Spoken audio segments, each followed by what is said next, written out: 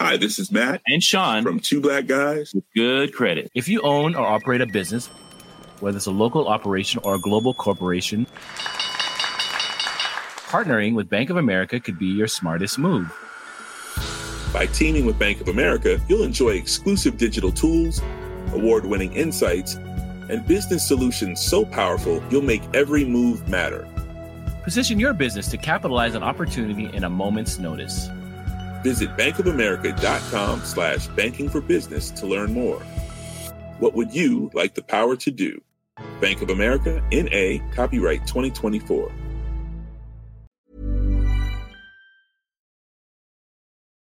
Hi, FT Weekend listeners. This is Lulu Smith. I'm filling in for Lila this week.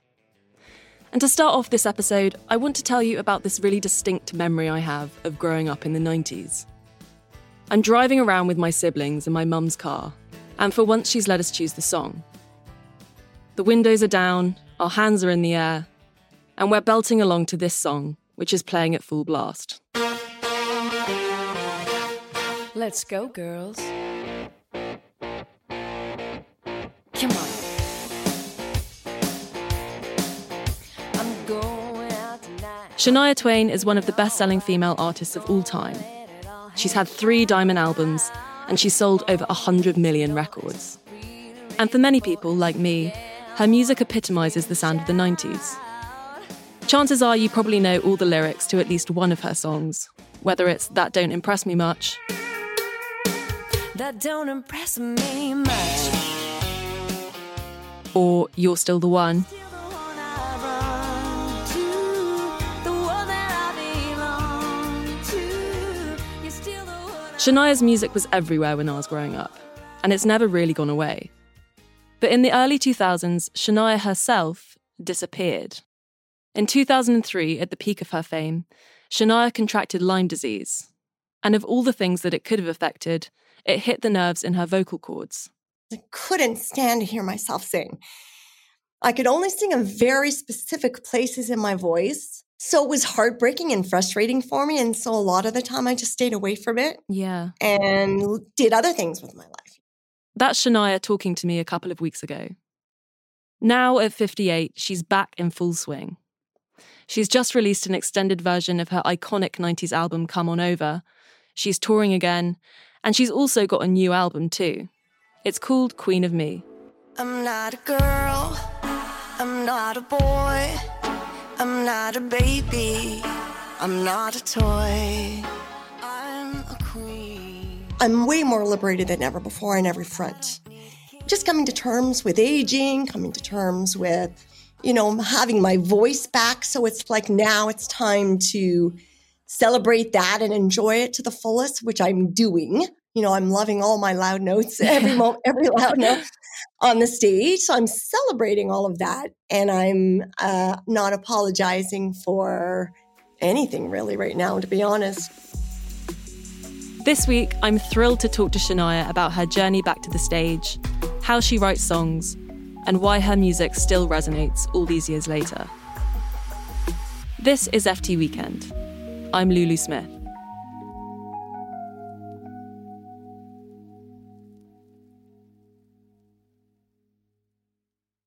Shania Twain, welcome to FT Weekend. It is amazing to have you on the show. Well, thanks for having me. As we're recording, you're about to start the UK leg of your tour. I wanted to know, your tour is called The Queen of Me after your latest album. Why is it The Queen of Me? Like, what does that title or that phrase sort of mean to you? Well, I wrote this. Let's start with the song because the song represents. I wrote this song to bring myself into a positive thinking spirit. It was during COVID, so I was worried like everyone else, and to escape into a mindset that I could control, into a mindset that had no limits. It was just my imagination. And this is called songwriting, by the way, for me. Yeah. This is what songwriting does for me, right? So it takes me to a different place, and I'm allowed to think and say and feel whatever I want in these moments. So the tour, I named the tour after the song, after the album title, because more than ever before in my life, I'm just more comfortable in my own skin. I'm not afraid of being imperfect. I mean, I feel like I'm just doing everything right for my well-being, and it feels right. Yeah. Celebrating it with the fans. It makes a lot of sense that you say that, because I feel like this whole album it's really self-assured and it's really fun, and it's really embracing a feeling of joy and spontaneity. It's also quite different to a lot of your other music. I feel like a lot of the production on this album is very like modern, high quality pop, and it's a little more synthy than some of your older stuff. Like even a bit 80s stuff, like Waking Up Dreaming. I wonder why that sound, like what led you to that decision? When I was writing the album, I was thinking exactly along the lines of what you're saying. Mm-hmm. You're very spot on. It reads very true to the spirit that I was in, which was, okay, what makes me want to dance? What makes me smile? What makes me want to just spin around the room and forget about life for a while? And those more poppy, which to me now sound very fresh again, so it was refreshing to play with some of the sounds that made me want to dance when I was younger, that made me want to, that where I would just close my eyes and spin around the room and feel happy and light, So it made sense musically that the arrangements went that way. And the lyrics, of course, they're very empowering. Yeah, and they're cheerful. They cheered me up, the lyrics. Especially during COVID, I feel like that's quite important to have that sort of outlet so you can kind of dance around your room and, I don't know. Exactly. Queen of Me is a really upbeat album, full of anthems which make you want to dance. Like Shania's older stuff, you've got power ballad vocals and songs that sound a little country, like Giddy Up. As you were talking, like my favourite on this album, it's probably a toss-up between Giddy Up and this one, but it's like if I had to come down to it, it would be Inhale, Exhale, Air. Awesome. It's so good. And I feel like it sort of sums up a lot of what you're describing. It's really a sort of love song to breathing in a way, and it kind of hangs around this lyric. What are you going to do with that air?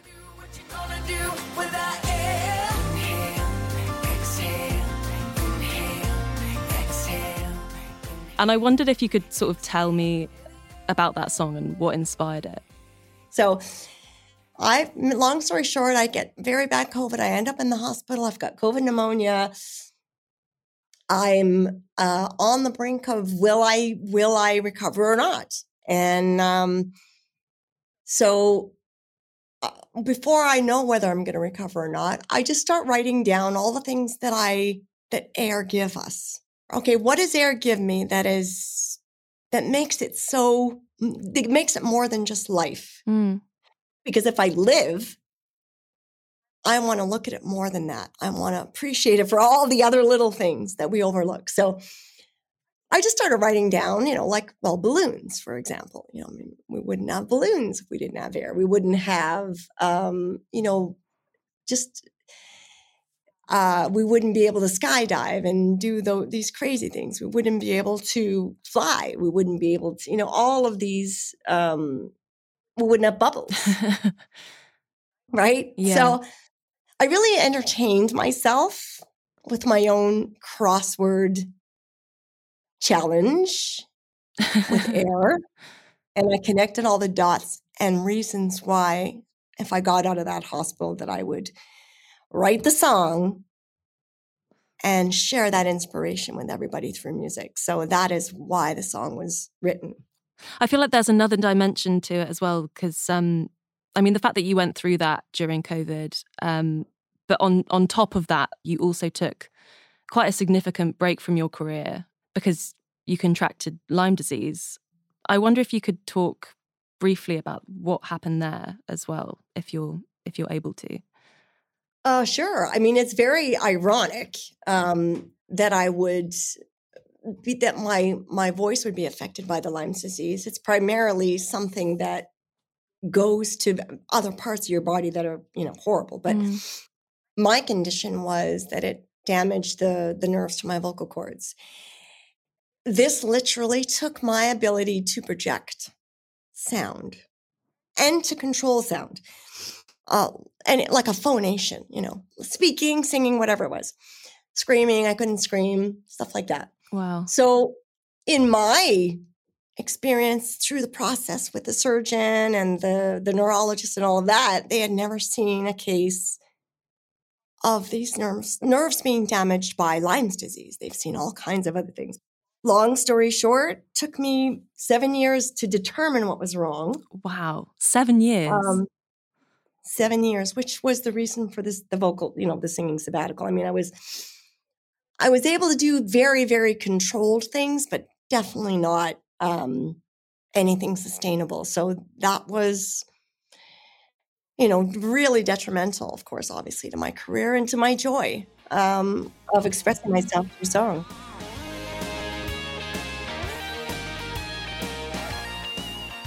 Let's get into Come On Over, because you've just re-released this extended edition of the album, which first came out in the 90s. And I feel like this is the album that really made you like an international superstar.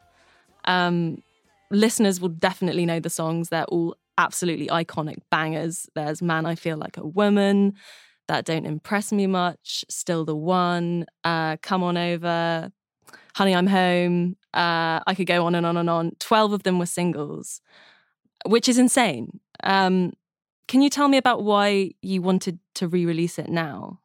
Well, 25 years later, 25 is a fabulous number, I think, just in my own psyche. And the whole journey of the Three Diamond albums was and still is this incredible feat in anyone's career, and certainly way beyond anything that I'd ever expected to achieve. Come On Over was the follow-up to the first Diamond album. And I had not toured yet. I decided to focus on the songwriting for Come On Over instead of touring off a Diamond album, which was a very, very unusual thing to do. I just took it so seriously. I just wanted to do my best writing, and touring and making the money and following the typical cycle was less important, especially coming from where I came from. I mean, maybe it's easier for me to say because I came from nothing. Come On Over is still the 8th best-selling album in history. And 25 years later, you'll still hear the songs everywhere. In supermarkets, at drag shows, in karaoke booths. So I wanted to know why Shania thinks her music still resonates. It's so difficult. It's really difficult to say, what was so influential about the music, and still is. But I would say my own observations are that, at least of what I do and why I do music, sharing it like that through record making is all about my truth, because I wouldn't be able to get up on the stage and do it if it wasn't authentic. So maybe it's the fact that I'm speaking so frankly about what I really think. Yeah. That resonated. And it's never easy to write a simple lyric. That's always the difficulty, because writing a novel is a lot easier than writing a 3-minute and 20-second story that actually says something profound. Yeah. It's like poetry almost. You have to sort of really condense your thoughts into that one line. You really do have to say a lot in a short time, and it's got to be poignant, and it's got to only in the sense that if you want it to resonate, right? If you want it to stick. So we're talking about longevity. There are a couple of interesting little flourishes in the lyrics. There's one lyric, me and my sister, who's the OG mega fan, we were talking about this. And in Man, I Feel Like a Woman, there's the best thing about being a woman is the prerogative to have a little fun. But the word prerogative is quite interesting. It's I don't think that appears in any other big song, apart from the one that... It's my prerogative. Don't tell me what to do. Like, do you remember how you hit on that word, or like what your?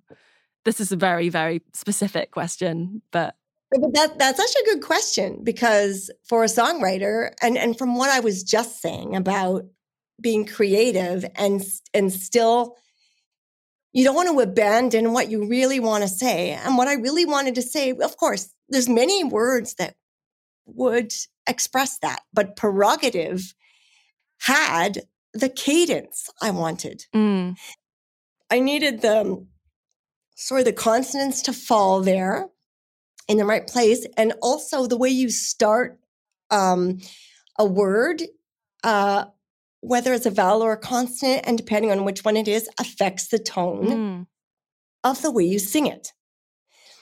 So I write everything from my voice. And so that's where the skill comes in. So, I was able to say what I wanted to say, and that word worked as part of the puzzle without me having to compromise. And in fact, I was able to be more direct about what I was saying.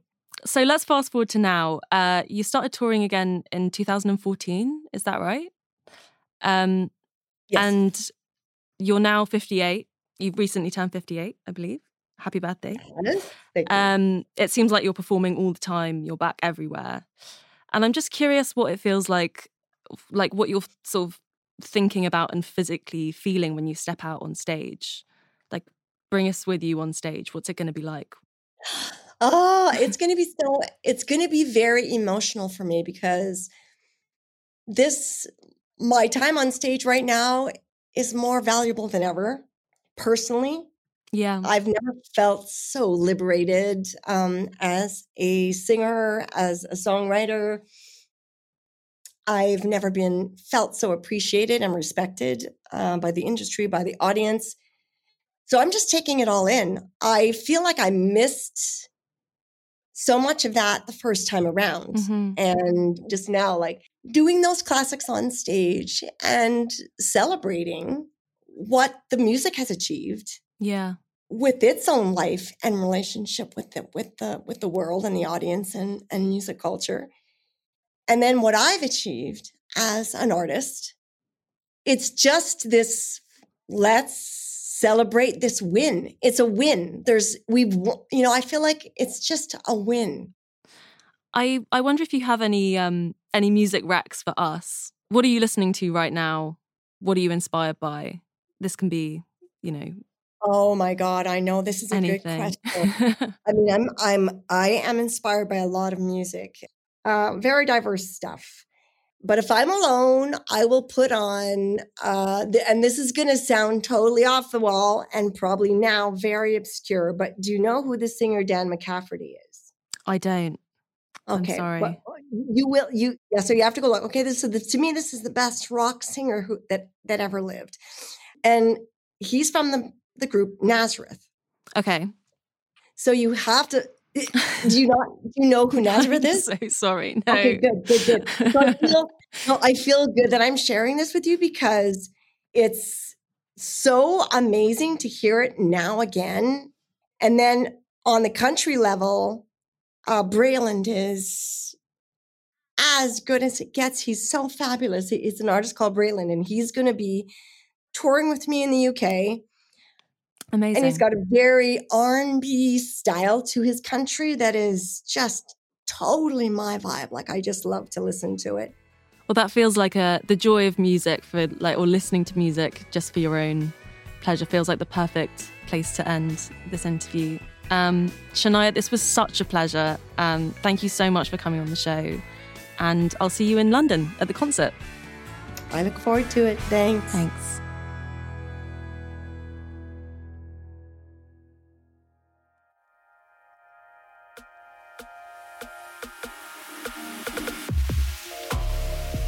That's the show this week.